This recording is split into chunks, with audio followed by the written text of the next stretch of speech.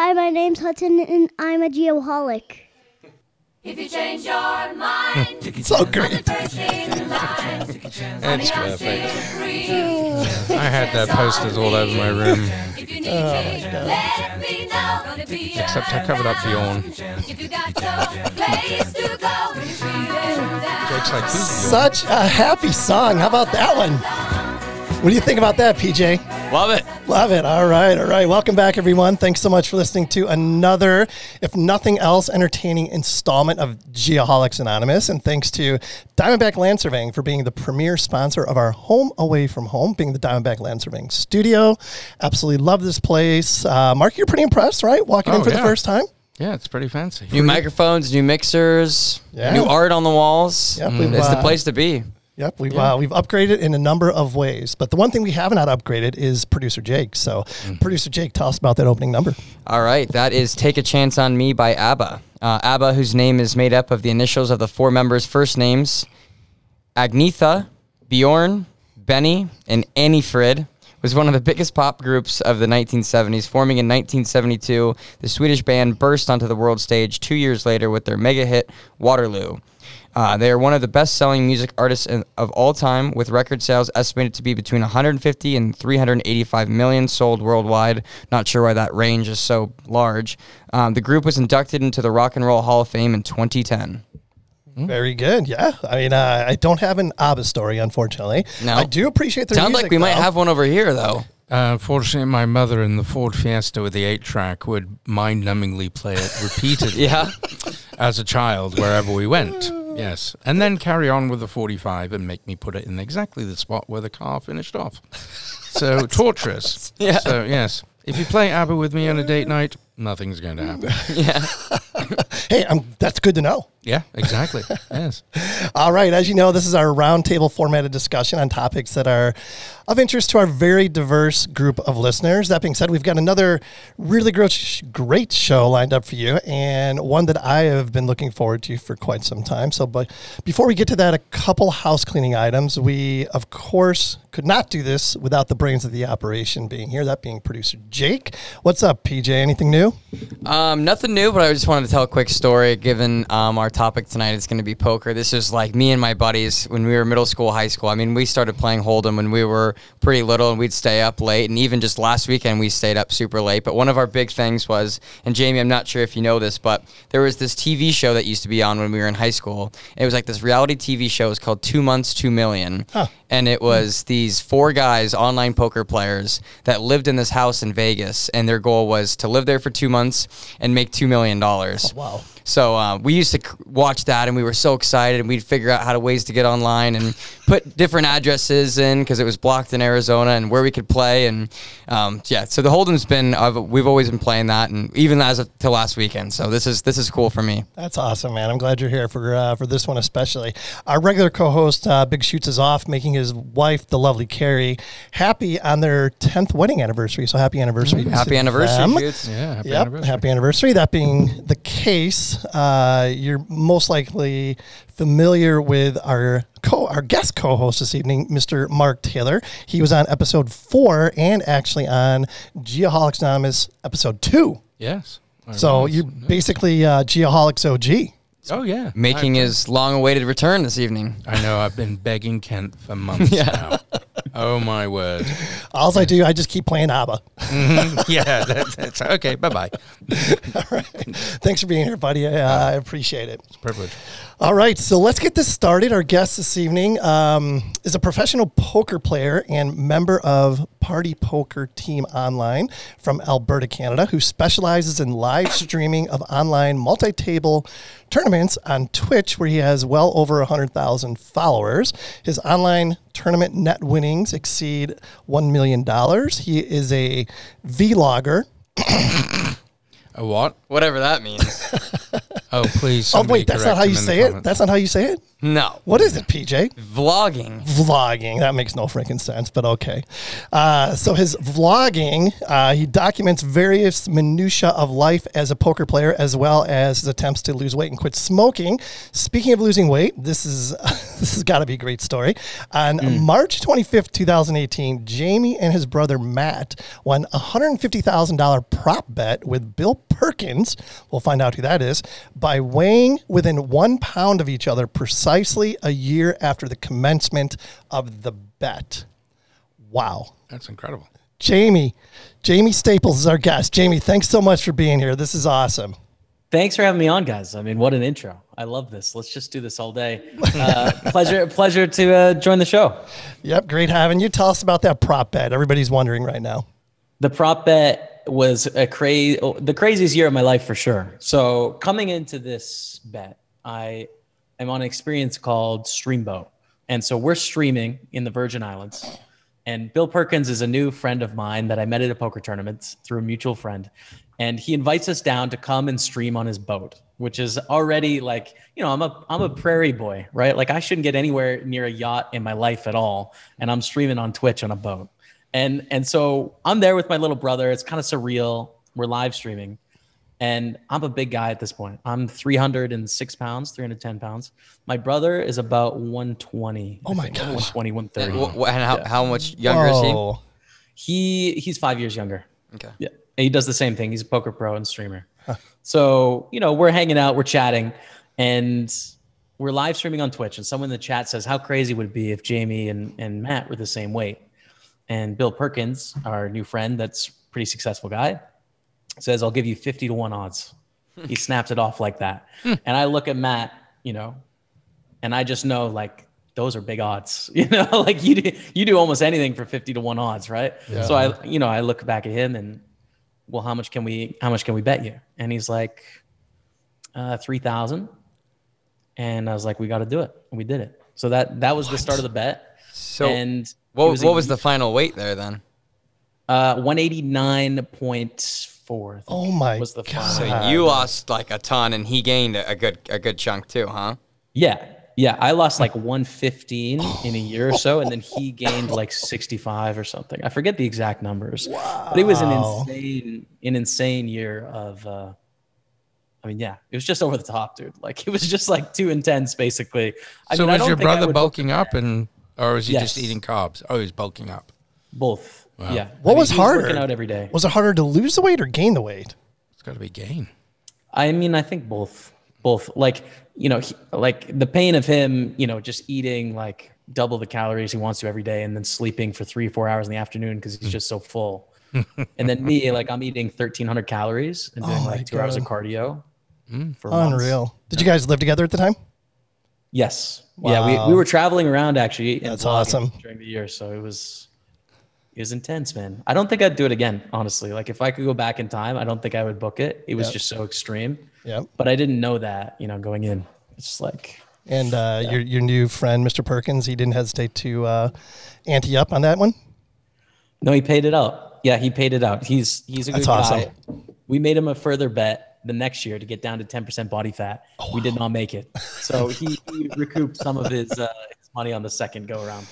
Oh man, that's so cool. So what did you do with the money? Did you go out for dinner? I think we were both just so exhausted. We didn't really do much after it ended. It was just like, oh man, thank God that's over. We didn't buy anything special. I don't think it was just part of the bankroll and Yeah. Bankroll. Maybe a new wardrobe. Had to go to that. Jesus. Yeah, true. Crazy. Yeah. So as producer Jake alluded to a little bit earlier, our topic tonight is all things poker. So, and Jamie is a great person to talk to about this. So let's just get it started with the basics. How did you get started playing poker? So when I was around, when I was growing up in high school, I wanted to be a pro golfer. And I turned 18, I was around a scratch handicap. Kind of realized I wasn't going to be Tiger Woods, which was devastating at the time. But I found poker at the same time. I was like, wait a second. Okay. So, I'm only hitting at 270 off the tee. Really annoys me that the guys are so big and strong out here and I can't get over that advantage. poker's with my mind. Wait a second, this is cool. Like I can compete with my brain. So that really intrigued me as a young guy. And I was just like a really dumb and arrogant 18-year-old, I think, right? Like I had some success, trying it out. And I just decided like, okay, I'm going to do this full time. I quit my job. I'm living at home at my parents' house. I got like $2,000 to my name. I'm just like, okay, I'm done. Like I'm a poker pro now. I told all my friends, like a classic 18-year-old mistake to make, I think. But it kind of worked out for me, like I've never had a job since, beyond that, and sort of learned and grew from there.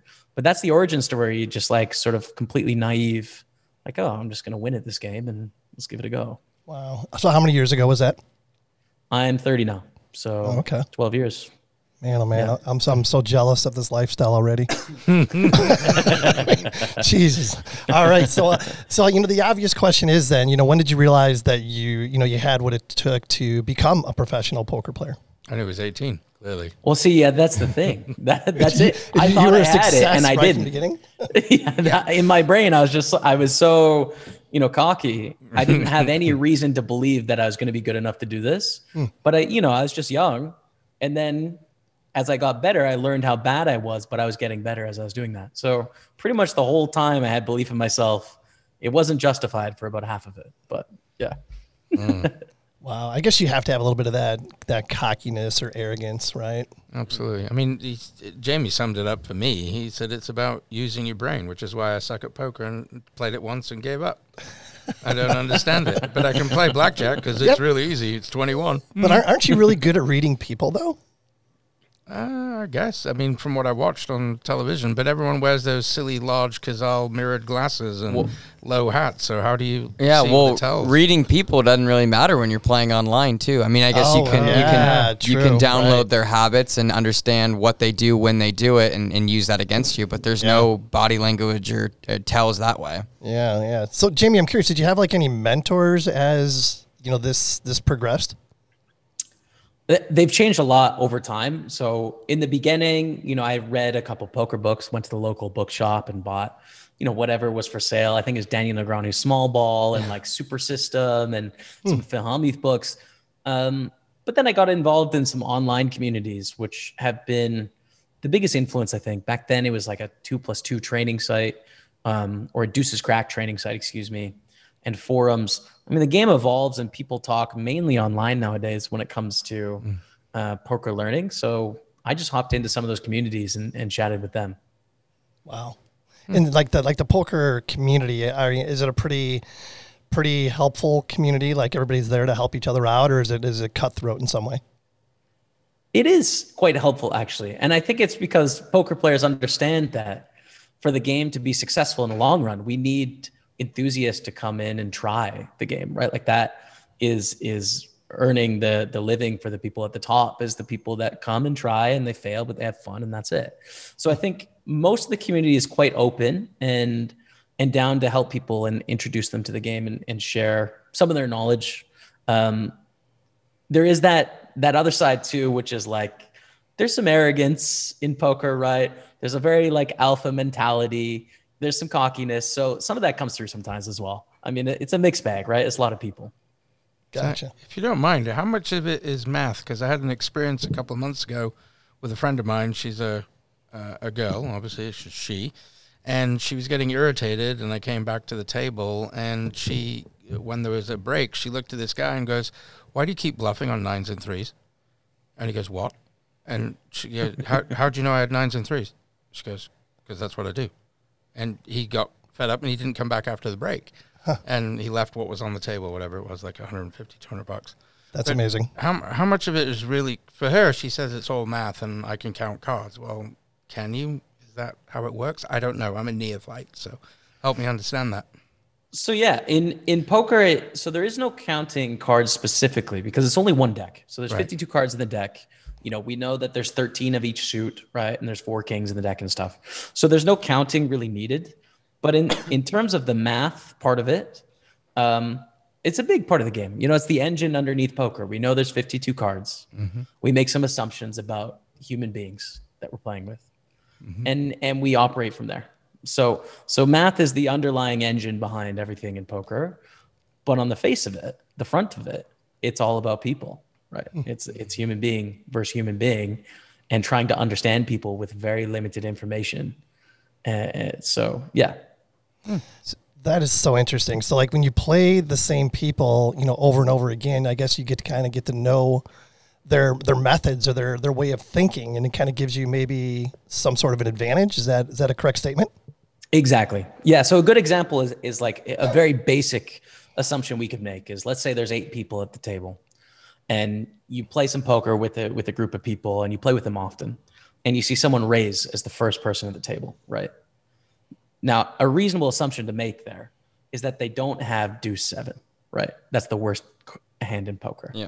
Now, of course, it's possible within the rules of the game for them to have deuce 7, but we know some things about them. We know that they play a lot of poker. They probably want to play good poker. They probably don't have deuce 7. And all of a sudden, we've gone from the 1,250 combos or so, and we've eliminated one.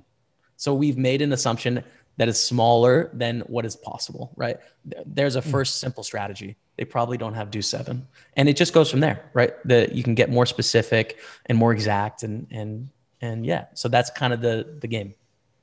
So you mentioned the 52 card deck, and obviously you're playing online, and a majority of people really that have had fame are playing online right now. And obviously there's a lot of money at stake in these tournaments. How do we know that when you're playing online, you're playing with a true 52 card deck? Is there any sort of like security or something that we can see transparency into that? To where we know that what you're drawing and what's coming on the flop and the turn and the river is coming out of a true 52 card deck? Yeah, so most of the big sites in the world, right, like the one that I am sponsored by, PartyPoker, other big ones in the world like PokerStars, for example, these are publicly traded, regulated companies. So they're regulated by gaming boards all around the world, like in the UK or in the Isle of Man or Gibraltar, to where they have to essentially prove that their software is in fact fair, right? Now, one of the oldest excuses and debates you will hear in your card room, I guarantee people listening to this are disagreeing with me already, because almost everyone will blame, the game is fixed and it's rigged against me, right? Like we've all heard that about poker. It doesn't stand up for the first obvious reason, but then the second reason is that the business interests of everyone involved is for the game to be fair and safe. Like that's the most important thing as a consumer, right? You don't want to play in a not fair game. And the ability for poker professionals and players to look at, 100 million hands and take a look and see, okay, is everything working out here? Right? We can check that sort of stuff as a player base. So everything is aligned for the game to be fair and safe. You're still going to get people that use that as an excuse of like, I can't win because they decided that I want that guy to lose his $10 in this small cash game instead of running a safe game. It doesn't make any sense, but that's a conversation you're going to see in poker, of course. I think it's interesting the countries you mentioned all have tax haven laws. Is there a particular reason for that? Because it's technically offshore gaming? How does that work? Yeah, so I think PartyPoker, my company, it's definitely regulated within the UK, but they have an office in Gibraltar. I know some of the other companies have offices in Isle of Man. I think there's definitely operations in different countries around the world. Malta is another one. They do tend to group around the small island nations for reasons that's above my pay grade as to why that is the right business decision. But yeah. Isle of Man is definitely a tax haven. A lot of the old rock stars have an abode there, Yeah. so they can mitigate taxes. Sure, the Beatles are out there for sure. He has his own island. I've forgotten what it's called. He grows pot on it. He's got his own rules. Yeah, he's got his own rules. He's a sovereign nation, Sir Paul McCartney. Yes. Oh man, I'll do. You know what? I want to go to that Isle of Man motorcycle race. So bad. Oh yeah, that's awesome. Man, oh man. I'm sorry I got off track there, but That's all right. what you got, PJ? So, Jamie, did you recognize when I was talking about that 2 months, 2 million show? Did you remember that back in the day? It's a classic. Yeah. What a great show. Yeah. Amazing. Would you ever want to do something like that? It inspired me as well. Oh wow. I mean, I would love to, but I'm not going to win 2 million in 2 months. Those guys were on another level than I was, and this was like 8-9 years ago, but they were playing in some of the biggest online games. And this is when poker was regulated in the US or completely open. It was operating in the US, not regulated. So, people would go down to Vegas for 3 months for the World Series of Poker, and they play online in between tournaments, right? It was huge. That doesn't happen anymore. So, count me in, but I'm not going to make $2 million in 2 months. That's for sure. I'm not good enough. Wow, that's interesting. Not good enough. You talk about regulated in the U.S. too. So famously, obviously, Black Friday. Did that affect you being up in Canada at all, or how has that affected you since that's happened? Yes. Yeah. So I was I was living in a basement suite. I think I was paying $500 a month, and I'm pretty sure my bankroll at this time was like $6,000. To give you a sense of like what my life looked like at the moment, it was very rambunctious. Kind of time. That was about 10 years ago now, right? So I would have been 20 or 21. And I had some money on Full Tilt Poker and Poker Stars, and I got the money back as a Canadian on Full Tilt or on Poker Stars like within the week. But I had about probably like half the money that I had to my name on Full Tilt, which was locked up for maybe 4 months in Canada. So I just, I had a couple $1,000 in bills, but I, for some reason, had no stress whatsoever at this point in my life. And I was just like, okay, I'm going to play $2 and $3 tournaments. And I did, and I got it up to 10K, and I paid my bills. And it's so surreal to look back as a 30-year-old at that game plan, but it worked. And that was that, So crazy. So kind of going back just a little bit and talking about, the challenges of online game playing. And I guess this is a challenge for live poker as well, but, how do you like someone like myself? I dabbled with online poker about 2 years ago, and not that I was a good poker player by any means, because I was taking all these crazy chances and stuff like that. Right. How do you get around players like that they don't know what they don't know, but yet they somehow find a way to miraculously pull this stuff off? Yeah. So like poker is such a frustrating game when you're new to it, because you can do the right thing and have the wrong outcome. And that's a really normal thing, like you need to go into poker expecting, okay, I'm going to make the right decision and I'm going to get punished for it. And that's going to happen like every day, multiple times a day when you're playing online. And that's not weird, right? It's kind of like, if you're flipping a coin and you can add 5% to one side to where it's going to come up heads 55%, that's really what you're doing by playing good poker. But people expect like, oh, I've done the right thing, I'm supposed to win here, supposed to win 100%. That's not how it is. You're just turning the odds in your favor, but you still need to go through that short-term gamble. And that's a mental game thing that new players need to get their head around, of like, I'm just improving the odds for myself here. I still got to flip the coin. And that's really, and that comes down to, again, managing your money, right? You can't put everything on one flip because you're going to go broke. It doesn't matter if you're the best player in the world, you're going to lose those flips sometimes. So it's like, well, if I have enough money for 10,000 flips, I'll be okay. I'll be able to weather those bad stretches. And that's all the learning process of getting into poker. So it sounds like discipline is really, really important.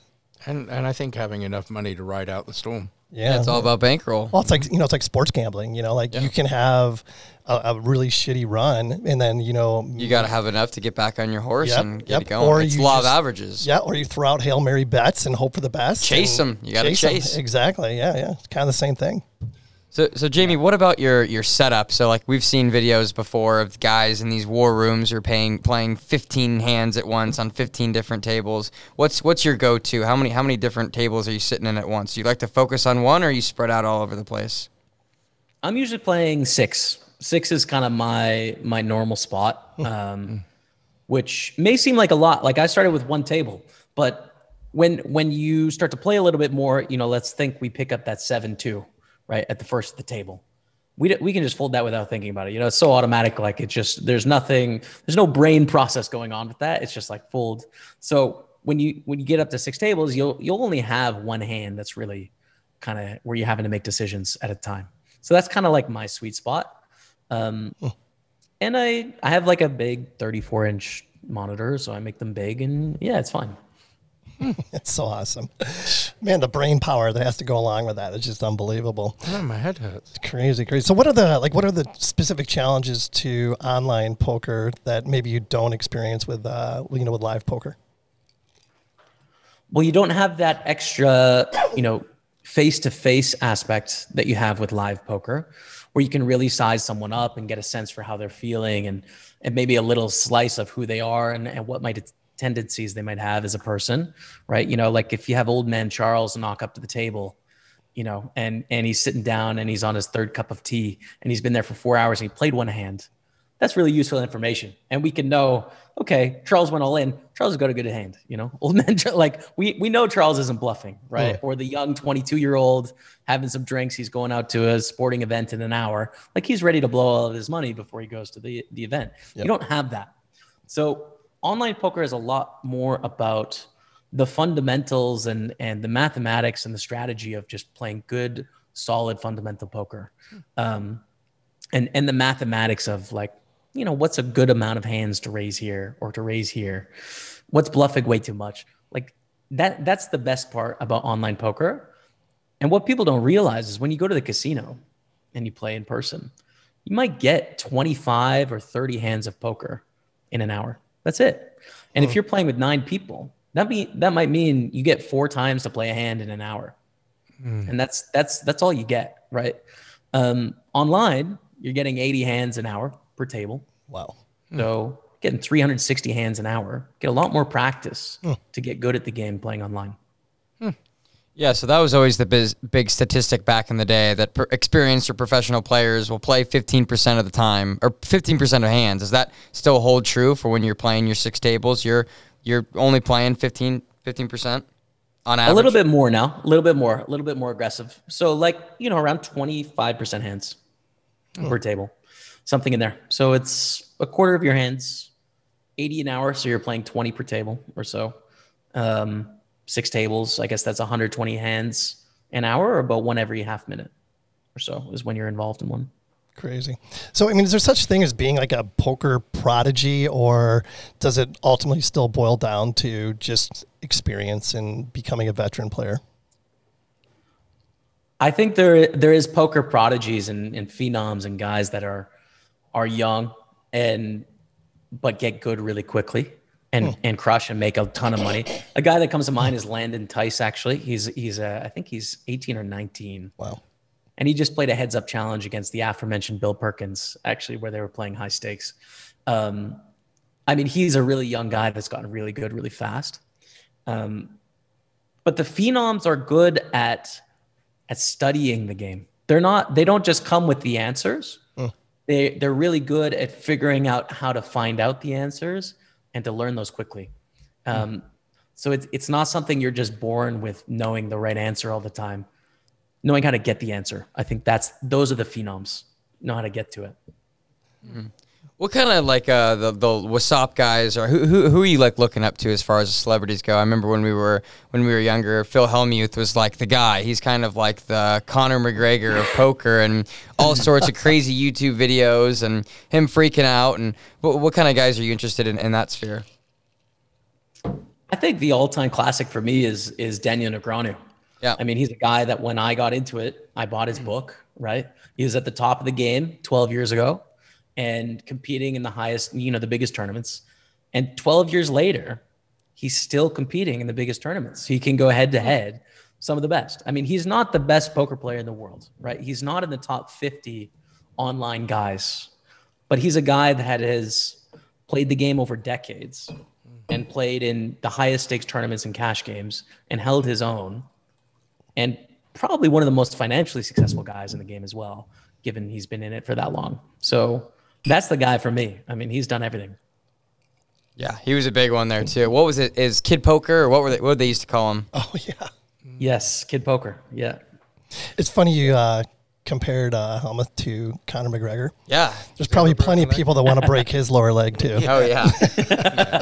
But yeah, we used to watch those YouTube videos of him freaking out, and his wife's there trying to calm him down, and those are some of the best, where he just gets burnt on a bad hand. Speaking of, I mean, Jamie, do you remember any that stick out, of ones that you'll never be able to forget, of just a terrible, terrible beat? So I mostly play tournaments, so I don't have any of those really sick cash game, like huge pot ones. But I think probably one of the most painful tournament ones was I was at European Poker Tour in Barcelona. We were down to about 70+ players or so. First place is 1.5 million euros or something. Like it's a lot of money, right? Right now we have 20,000 euros locked up or something, but that's serious life-changing situation going on, and we're close. I flopped a set of twos, so 3 twos, and the board was Jack 6-2 against a guy named Ben Heath. He was really good. And it's not a bad beat because I actually had the worst hand. He flopped a set of 6s anyways. So we got all the money in. This was on a TV table, so it was on TV and a live stream and stuff. And I busted the tournament in 60th. It's just one of those hands that's a little painful because, if you avoid that, the run might be worth $100,000 or so. That's crazy. It just went to zero like that. So that was a painful one. Yeah, I mean, that's a good point. I mean, when we talk about only playing 15 to 25% of hands, there's got to be a ton of times that you flop something that you think's garbage, you don't want to push or be aggressive with, and then here comes the flop and the turn in the river, and it's a killer hand. Yes. Do you ever even pay any mind to that of shoulda, woulda, coulda, or you just keep on moving? I don't do the shoulda, woulda, coulda because it's a long-term percentage game, Like in every poker hand, even when you're playing against good opponents, sometimes they're going to bluff you off the best hand. And if you're never getting bluffed, you're a bad poker player. You need to get bluffed sometimes. You can't always be right. Interesting, yeah. If you're trying to always be right, you're just going to be way more wrong, way more often. So it's not about being perfect. It's about having the right frequencies, the right percentages, and making profitable long-term decisions. It just sounds just like trading stocks. 20% of the time you're right, 80% of the time you're wrong, and your portfolio will grow as long as you're getting out at the right time, which is no different than folding. Yeah, and with a bankroll too, because you got to have an army of some cash to back it up on your 80% wrong. Yeah, exactly. Here's a pretty good thing I think to illuminate, like playing tournaments specifically for a living, is some of the best tournament players in the world, they only cash 20% of the time. There you go. Now, if you don't analyze that, you're like, okay, so wait, Daniel Negreanu only cashes 1/5 of the time. How's anyone winning money in this thing, right? Like you're telling me that you go to a casino, you play a tournament for 3 days, and 4 out of 5 times you're going home with $0, But that's the reality for the best in the world. Wow. It's just that when you have those cashes, the first place might be 200x the min buy. When you lose, you only lose 1. Right. So that's how it works. You'll have this downward, I'm losing money. Whoa, I just made 3 years worth of money. Losing money. That's how it works. Well, you can really get into those runs there for a while. I mean, even on that TV show we used to watch, there'd be weeks where these guys would be down, and they'd be on tilt and they'd be freaking out. Like, how have you learned to kind of manage those days or weeks or even months to where you can't make anything happen? You're on tilt and you're trying to chase. How do you control that? Actually, to interject, I think the real question is, how does your wife tolerate it?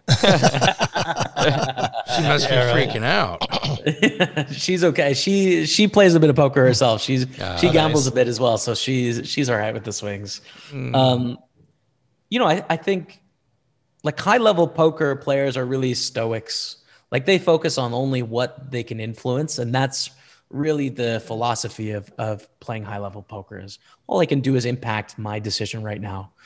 So if we have a solid bankroll management and financial plan, we just focus on our decisions and try and make profitable decisions and let the rest take care of itself. That's tough to do as a human being, like it's real money. But that's, the best players really practice that and get good at that, of process over result, input instead of what actually happens. Just like, what can I do to create success?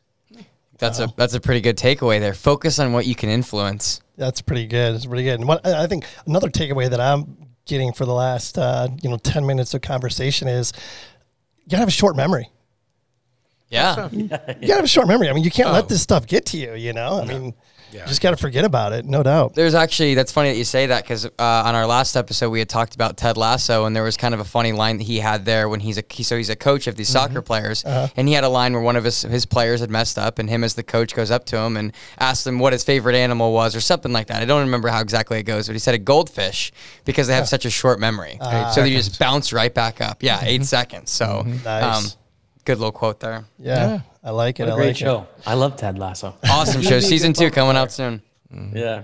He's got the positive mentality you would need to be a high-level poker player, I think. Ultimate optimist. Yeah.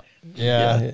So, Jamie, you mentioned, caches and stuff like that. Hopefully I'm not out of line by asking this, but what's your biggest, cash or score to date? It was this year, actually. It was about a month and a half ago. It was a WPT 500, it was called. It was an online event at PartyPoker. A lot of live tournaments have moved online over the last, year and a half of the pandemic. So yeah, I got second place in the tournament for 105,000. Oh, congrats. Which was my biggest ever over 12 years. Before that, it was 35K. Oh, wow. And a lot of my friends were, in the six-figure range. So it was really my biggest frustration with my career is like, hey, I'm doing okay, but like, why haven't I had that big? Yeah, you got to bag 6 figures. Exactly. And I hate it, dude. It's the best feeling. I mean, I'm just free rolling life now. No matter what happens, You're done. I got there. I That's got there. awesome. I hit the six-figure. Yeah. Crazy. So is 7 figures next? I don't know how many bags are 7 figures. That's what's That's a up really stuff. tough one. Yeah. When did you get a bracelet? Yeah. Yeah, I haven't got those yet. It's a little bit of a weird spot with taxes in Canada in going down to the series because they withhold and Wow. I don't know. I haven't been focusing on it yet, but maybe later in life I'll get on the World Series grind. Have you gone down there though before and sat? Yeah, I played the main event 1 year, and I played maybe like 5 side events or something like that, just to get in the mix. You're a poker player. You wanna got to check play out World the- Series of Poker at yeah. some point. I almost feel like, especially, there might be even more about the atmosphere, right? Going to sit at main event and trying to play that. It's a really special tournament. There is no other tournament like the main event. It's they play the intro music, but the great thing is that every table has their hometown heroes there, right? You have the leagues that happen where they send the winner and they go play, and you can really feel that in the main event at the World Series. It's every card room's got their ringers that are out there trying. You got the online guys, you got the old guard. It's everyone coming together, this universal game to try for the glory. I mean, it's beautiful. It's like, Crazy. It's amazing. Yeah. Man. Yeah, that's got to be awesome. Just going to ask you something. Oh, yeah. So you mentioned crossing the border, that type thing. And I think I know the answer to this question, but how has COVID affected, the online game? Things got really hyped for a while. It was a pretty active time in that everyone around the world was, at home and not doing anything. Especially in Europe as well. Like it really picked up a lot because people were, something that most people have done in the world. They've played some online poker before. They might not be regularly doing it, but when you're in your house for 2 weeks straight, people try again. So yeah, it was pretty active. I think it's more settled down to where it was before or so now. And some governments were really sort of restrictive in regards of wanting to make sure they protect their citizens and put in some rules to ensure that people weren't abusing online gaming and stuff.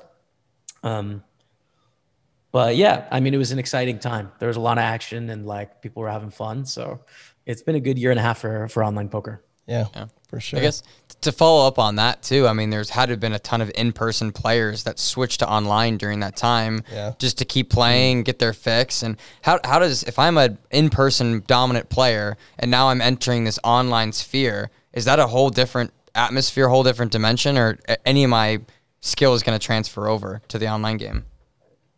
Yeah, it's still cards. It's still a human being and 2 cards, right? But I think it's often another level. And the reason is that speed thing, right? Like the 25 hands versus 80 hands. So if you take me and you, and let's say you've been a live player, you've played at the casino all year, and I've played online for a year, I'm going to be better, not because I'm smarter, but because I've had maybe 15 times more experience of actually playing hands and access to learning and online communities that are sharing information to learn the game and get better. So I think the standard of play is higher. The pace is definitely higher as well, huh? For sure. Yeah. You go to the casino, you can't play a game for $10. Yeah. The casino's going to go broke. They're not going to make any money on that. So they have to start their cash games with $100 buy-in minimum, and their tournaments with a $50 buy-in minimum. Online, you can play a $1 tournament. You can play a $2 buy-in cash game. So that allows the standard of play, people to move down and play for really small stakes when they're not very good. That doesn't work live. So interesting. So, you mentioned a couple times how, online poker obviously is an international community at this point. I don't know, maybe this is a crazy question, but do different regions of the world maybe play differently, or is it a pretty consistent mindset? Yeah, so there's little reads you can make, right? There's small reads and tendencies of general cultures that you can sort of apply to poker playing, but they're not a very reliable statistic. You want to use something else if you can. But if it's close, and a Brazilian guy is all in, you're just like, Brazilians have heart. They're probably going for it. Like, flip a coin. Okay, sure. They're ready to go for it, right? And the Brazilians are known for having passion and heart and really, going for it, right? Whereas if you go to a Canadian, the passive kind Canadian, they're probably a little tight, like that would be something you could learn. Or Interesting. you go to another country that's really wealthy country playing in a tournament, thinking, okay, they might have some money to splash around here. Whereas if it's, let's say they're in Ukraine or something where the standard of living is much smaller and they're playing $100 tournament, well, that is a significant feat in Ukraine to have a bankroll to be able to play that level. So that player's probably better, right? Like those sort of things, but it's a small, you want better data than that. Yep, gotcha. So you mentioned your sponsor a couple times. Talk about who your sponsors are and maybe the platforms that that you prefer and promote. Sure, yeah. So I'm a member of PartyPoker Team Online. I've been with them for about 2.5 years now. So PartyPoker is one of the biggest poker companies in the world. They've been around, I think, since around 2004 or so, quite a long time.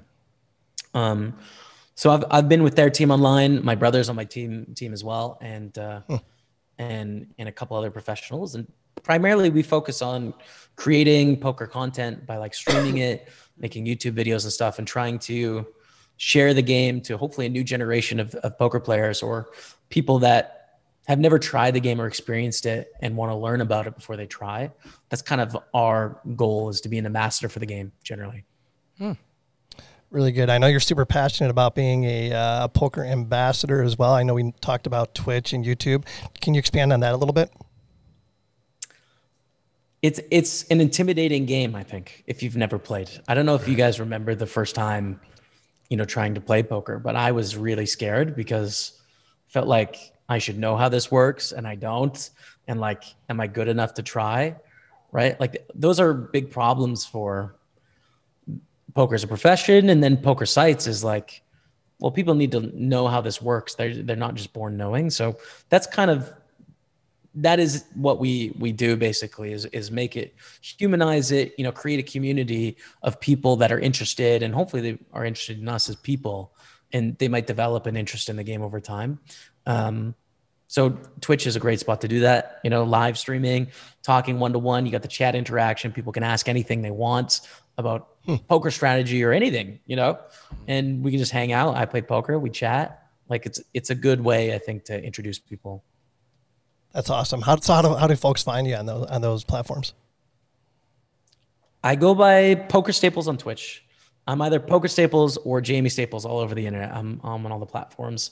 So you can go to twitch.tv/Poker Staples, and I'll be there, 2 to 5 days a week, depending on what's going on. And if you just make an account, you can ask any sort of question, and I'm happy to answer you there. Or if you're more like, you don't have the time for longer streams, you can always check out YouTube or Facebook. I'm Poker Staples on both of those. And we take an 8-hour stream and turn it into 20 minutes so that it's a little bit easier to get. If you've got, a lot of responsibilities and a family and a job and all that, then like, fair enough. You can check out the 20-minute highlight and ask some questions in the comments there. And a short attention span. Yes. Yeah, true. Exactly. If you want a bite size, you can go to one of the shorter ones. Yep, like myself. So like, what are maybe one or two keys to your success as a professional poker player?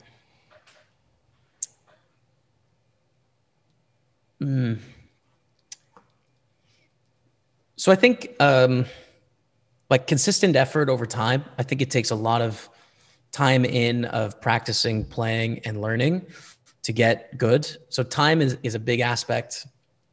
And I think just, I've been working on my poker craft for 12 years and I still have room to go. So time in, I think, is important.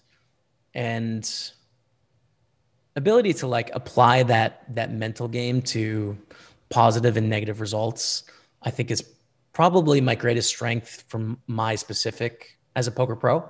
Something that I have over other poker pros is being able to deal with that well and span time and not hate the game, when you have bad things happen. So, it's the same in golf as well. It's the same mindset, which is focus on your shot. When the shot's over, you focus on the next shot, like really just in the moment, decision-based kind of thing. So I'd say those two things are probably the most important as to why I'm still doing it. So interesting. And the comparison to golf, I love that. Yeah. I love that. That's awesome. So, Jamie, at what stage could you say you are no longer an amateur and you can say you're a pro as opposed to I play a professional on TV? I mean, how do you actually get that player's card that says I am professional? I mean, what constitutes that? Yeah, there is no player card, and that's a problem that we sort of have. That's the thing, right? Right. There's someone, like I said, I'm just going to use Ukraine again as an example. The average cost of living for a month in Ukraine might be $600 US or something like that, right? Mm-hmm. So if someone's making $1,200, that's like a really good living in Ukraine, whereas that's not going to fly in Southern California. It's not going to fly in Sweden. No. It's just not happening. So the money is relative around the world, which is a problem with defining what a professional poker player is. And then let's take, a really high stakes guy. Like there was a really high stakes player and he lost millions of dollars, but against the very best players in the world, like number 1, number 2, number 3, right? So that guy can mop the floors with everyone around the world, except for just these few guys. He lost money. Is he a poker pro? I mean, it's what he dedicated his full time to, right? He'd obviously made a lot of money in the game. So these are the problems that we have, and that the goals are not always the same for people in the game. And then the money is relative as well. So it's like a choose your own adventure. Like, if all you're doing is playing poker and like you're managing to live and eat, like, all right, I guess you're a poker pro. Sure. Like I'll give you the stamp of approval. Some people might not respect it, but that's kind of the way I look at it. So is there something to be said about being sponsored, making you a professional, or do they hand those out these days? It definitely lends credibility, right? But I think sponsors have really turned towards more communities and content than poker skill. Like they're not looking at players and saying, well, that guy's good. They want outreach. They want return on investment on their sponsor for sure. That guy's got a big podcast. It's not as good as the Geoholics podcast, but it's all right. So we'll sponsor him, right? Like that's the thought process. So to Joe Schmo, I think it lends credibility, but it doesn't really change the reality of poker skill. Yeah. Yeah, that makes sense. Yep. Absolutely. So you have to really brand yourself. So I have to imagine that like the social media presence plays a huge role. Is that a correct statement? For sponsorship, for sure. Yeah. I think I was kind of one of the first guys to recognize that, this is going to be a thing, like Twitch is here and YouTube, and hey, no one is streaming poker. No one is making poker YouTube online videos. And that's how I went from, a small and mid stakes kind of player, just getting by, to sponsored. It took about 5 months after I started streaming to be signed to sponsorship. So it totally changed things for me, because I think that's just the reality we live in, and there's a lot of great poker players, but not as many that can stream and create content. So that's for sure. So I've got one more like play related question. Are there like certain players that, you've played maybe over and over again on a fairly regular basis that maybe they have your number or you have their number? Is there such a thing? There is, like, not in the sense of what people would think of this guy. He's just always, he always wins hands against me. Of course that happens sometimes, but really, really high level poker, like at the top of the game, what's happening is that people are mixing their strategies. They're trying to play in a way where you can't figure out what they're doing and exploit them. So they might do something like raise a hand 70% of the time and limp it 30%, right? In a really high level scenario. This is not what I would advise new poker players to do. If you're coming into the pot, just raise the pot, right? But high level poker, they'll hit that 70-30 really great, to where they are correctly mixing the strategies where you just can't figure out what it is they're doing. Those are the toughest guys for me, is when they've come to an answer and they implement it so well that they don't leave any holes for you to attack. There's no way you can get them. The only way you're going to get them is you get lucky. You can't exploit them.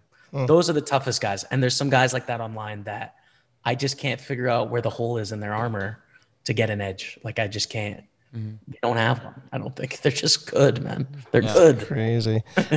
So like, as you're analyzing, these different things, do you have a book, like your poker Bible, where you write all these different notes and statistics down, or do you literally just kind of keep them in your head and go over them over and over again? Just my head. And if I play a hand where I'm not sure what I did was good, I'll usually take a photo of it. And then you can use like different poker calculators where you ask it a specific question, right? You have to make some assumptions of, I think this is what my opponent's range of cards looks like. They're going to have all these cards here. And here are my cards. Did I do something good based on that assumption? And they'll say, yeah, you did. Or like, no, you should have done something different. So it's not the answers, but based on your assumption, this is the answer if your assumption's correct, And so that's kind of what studying ends up being for high level poker players. Yeah. And because the level you're playing at too, are you playing a lot against the same people on a daily basis? I can't imagine that the pool of players to grab out of at this level is very large, is it? It's still global. So, I mean, on PartyPoker, we'll get, 25 or 26,000 players on a Sunday. So I don't know how many that is a month, but there's still a lot of poker players. At the highest stakes, it's a small pool.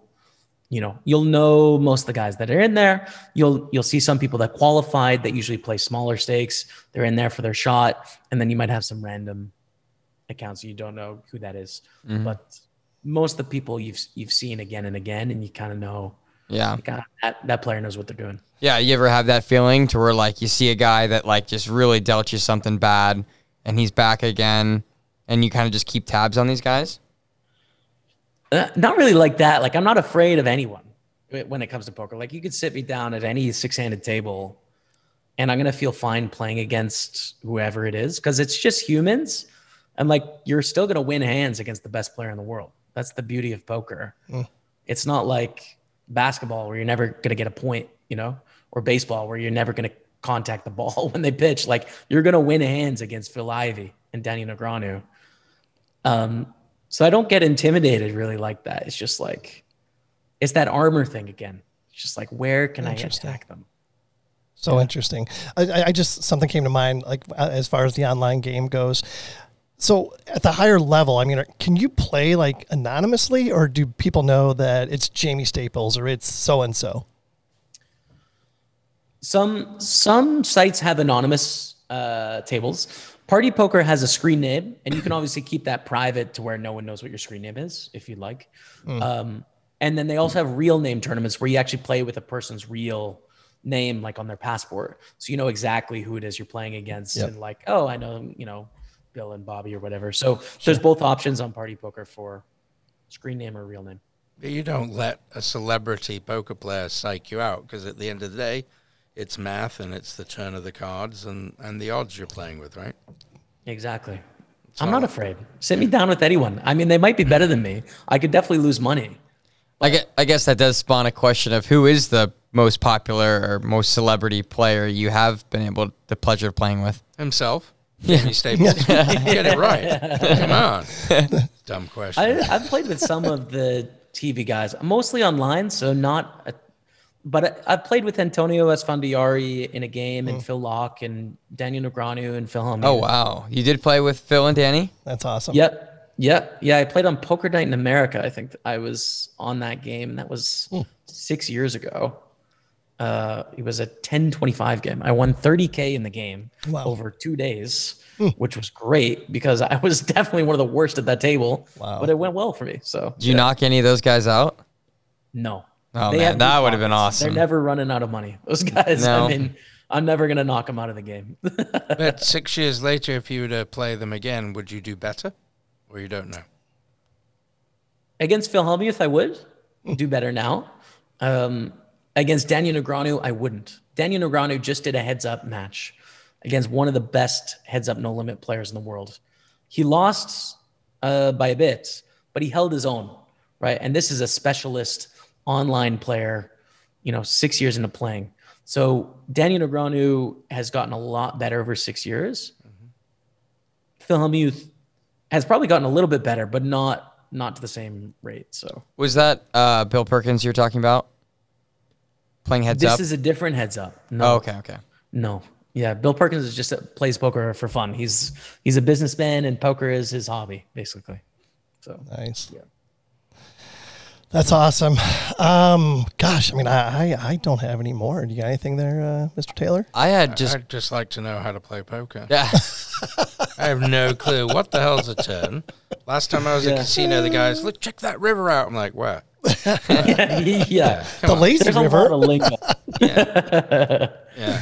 If anyone wants to learn poker, feel free to stop by my Twitch channel, Poker Staples, I will. on Twitch, and I'm happy to answer. There's a 4-minute delay because obviously I'm playing real money tournaments. So if my opponents can see my cards, I'm going to lose all the time.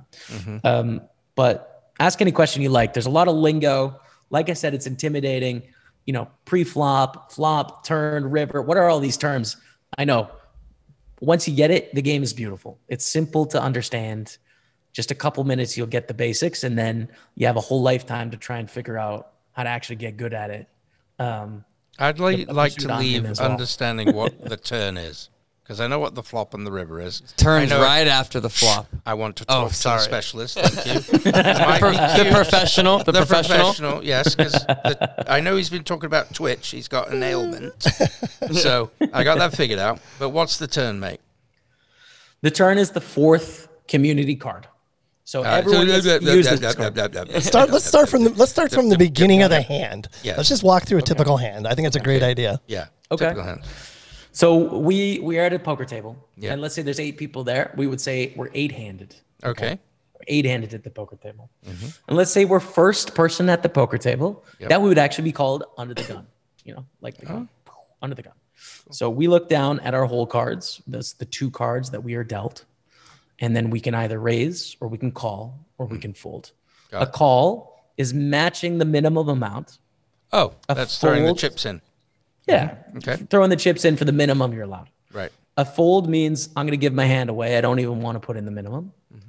And then a raise is I'm going to make it more than the minimum and force everyone else to pay more. Got it. So those are the 3 options we have, right? So let's say we raise, which would be a good strategy. We don't really want to just call very often and pay the minimum. We usually want to force other people to put some money in or get out of there. I'll get right? out. Right. So we raise, and it goes around, and let's say one person calls. Okay. So they decide to match that, and we go to the flop. Now, the flop is 3 cards that are put in the middle of the table, and everyone gets to use those cards with their hand. So remember, we've got 2 cards in front of us, 3 on the table. We've now got a 5-card hand. There's another betting round where we can either decide to bet or to check and say, your turn, I pass. So let's say it goes check and then check. Now we see the turn, which you asked about, which is 1 card. It's the 4th community card. There's another betting round, either a check or bet, right? So let's say they bet $5. We decide to call. We're going to pay that. And now we go to the river. The 5th card, 1 card. We've got 5 cards on the board out on the table. We've got 2 cards in our hand. So we've got 7 cards to choose from. And we make the best 5-card hand possible. The other person decides what to do. Better check. Let's say they check. We decide to check as well. We'll just say we're done with the hand. Let's see. turn the cards up, and the best 5-card hand wins. And that's a hand of poker. Wow. So well said. Yeah, it's He perfect. makes it sound so simple, doesn't It he? actually makes it sound very sexy. You know what? I think I'm going to go home and play some poker. I'm think so, 1000% playing some poker tonight. Yes. You guys should. I want to say, I want to see you guys play poker. You should get a home game going or something. We should I'd love do to see that. we should do a 4-handed tournament. You see what I did there? 4-handed. That's it. You learned I it. like That's pretty it. good. I like it. So, can you actually win against yourself playing poker? What do you mean win against yourself? Well, I don't have anybody to play with. Oh, you're going to play with yourself? I didn't say that. You were being rude. That's what the online community's for. Yeah. Oh, yeah. No, that's not the online communities he's used to. Oh, yeah. That's a little different. Leave my midgets out of it. Oh, man. PJ, you got anything else? Yeah, I had one last one for you. Yeah, for sure. Hit Is it. there a particular hand, your favorite hand, a hand that you remember you won large on, or something that really means something to you that when you get it, you're like, oh, here we go, and you're raising before the flop? There's not a specific 2 hole cards that we have. You know, aces are always so fun to look down at because you're like, okay, this is a hand where I could win a lot of money. This is the best hand in poker. Like, I'm excited, right? And hopefully our face doesn't say I'm excited. One of my favorite hands to play would be Jack 10 suited. And the reason for that is it can make some really strong hands when there's a lot of money. You can make a straight when the board, the flop, is ace, king, queen, right? Now, if your opponent is excited about their hand, they're going to have hands like aces and kings and queens and ace, king, and ace, queen. So when we flop a straight, we've got a really sneaky hand where they might lose a lot of money because they think they've got the goods, right? Yeah, the nuts. That's another one. Exactly. Yeah, exactly. So that's why Jack 10 is so fun, because you can make some big straights and some flushes that really get a lot of money from your opponents. So that's a fun one. Yeah. And then actually, I just thought of one more, last one real quick. Royal flush. How many have you had, if any, or how many have you seen? About 15 or so. Okay. About 15. Wow. I have one this year. You had one this year? Yeah. That's crazy. So what usually happens? I mean, your opponents have to know that you're most likely right? Like, because of the community cards and what's being shown, do you get read on that, or do you win those hands? Well, I think after you understand the rules of the game and the lingo, right? That's really the next level of poker, and where it gets really, really fun is when you start to hand read. Okay. So I'll give you a really basic example of why we can't just put our opponent on one hand. So let's say that we're at that 8-handed table again, and they raise. They're the first person to act, and they decide to raise, and they make it $4, let's say, right? So if we're thinking, what do we want to do against this? We want to think about what sort of hands they can have in that situation. Now, I think we can all agree they're going to be able to have aces, right? They're going to raise with aces. It's the best hand in poker. But they're also going to have kings too, for sure. We know that, 100%. Which means we've got a range of hands. We can't just put them on one, because the likelihood that they have aces and kings are the same. Yeah. So now all of a sudden we look at all the hands in poker and we think about, what are all the hands that we expect they could reasonably play here? And that's, we read them based on a range of hands, not just one specific hand. And that's where poker gets complex, but super fun and interesting to think about. They have aces, they have kings, they have some top pairs, they have some flush draws, they have some straight draws. How does our hand do against all these things? And how does my hand do against all of these other hands? Exactly. I'm sorry, I'm going back to fish. Yeah. Yeah. I lose with my kids on that one too. All right. Or war. Did you ever play war when you were a kid? Oh yeah. Yeah. So Oh great. my gosh. Well, hey, Jamie, thank you so much for being here. Before we let you go, first of all, is there anything that we haven't touched on that maybe you want to get out there? No, it's been absolutely great. Thank you guys so much for having me on. Just come check me out on Twitch. My name on Twitch is Poker Staples, twitch.tv/Poker Staples. And I stream poker there. So any questions you may have, if you're interested in the game at all, hit me up. And that's what I'm here for. That's what I do. So it's been a pleasure, guys. And thank you for letting me babble on about my favorite thing. It's been awesome. Yeah, it sure has. Absolutely. So we have one question that we ask every single one of our guests. And I would like to think that you, being a professional poker player, you're going to have a pretty interesting answer to this. Do you have a mantra that you live by? Whew. Blew his mind. That's tough, man. I mean, there's so many things, right? There was one that you said earlier, focus on what you can influence. I thought that was a good one. Yeah, that was a great one. I think when it comes to performance, and I would caution in that I say, I don't think it's always the most enjoyable way to live life with everything, right? Sometimes it's nice to get emotional and swing and get excited about things. But if you're really, really worried about performance, focus on your input and not the output. Getting caught in the output is a complete waste of time. Wow. Focus on the input. Focus on your input. That's it. Yeah. I like it. I think that might be mantra gold. Could be. Focus on your input, not the output. Yeah, for sure. All right, Jamie. Thanks again so much for being here. We really appreciate it. Just really good stuff there. I really enjoyed this conversation. It was amazing. And I can't wait to get more involved with poker and with the different platforms that you're on for sure. Cheers. Thanks, All guys. right. Absolutely. All right. Thank you again for listening and for your continued support. Check out our friends of the program, as many of them are now offering promos exclusively for Geoholics listeners. Feel free to send us an email at info@thegeoholics.com if you have any suggested topics or would like to be a guest on a future show. With over 45,000 listeners, this is an awesome platform to talk about whatever you're passionate about.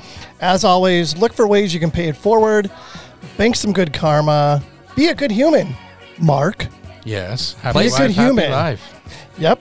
Play some poker. And remember you get what you give. Until next time, everybody, stay safe and healthy.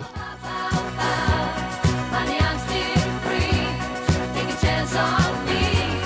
But I do my very best to get you to see. Gotta put me to the test.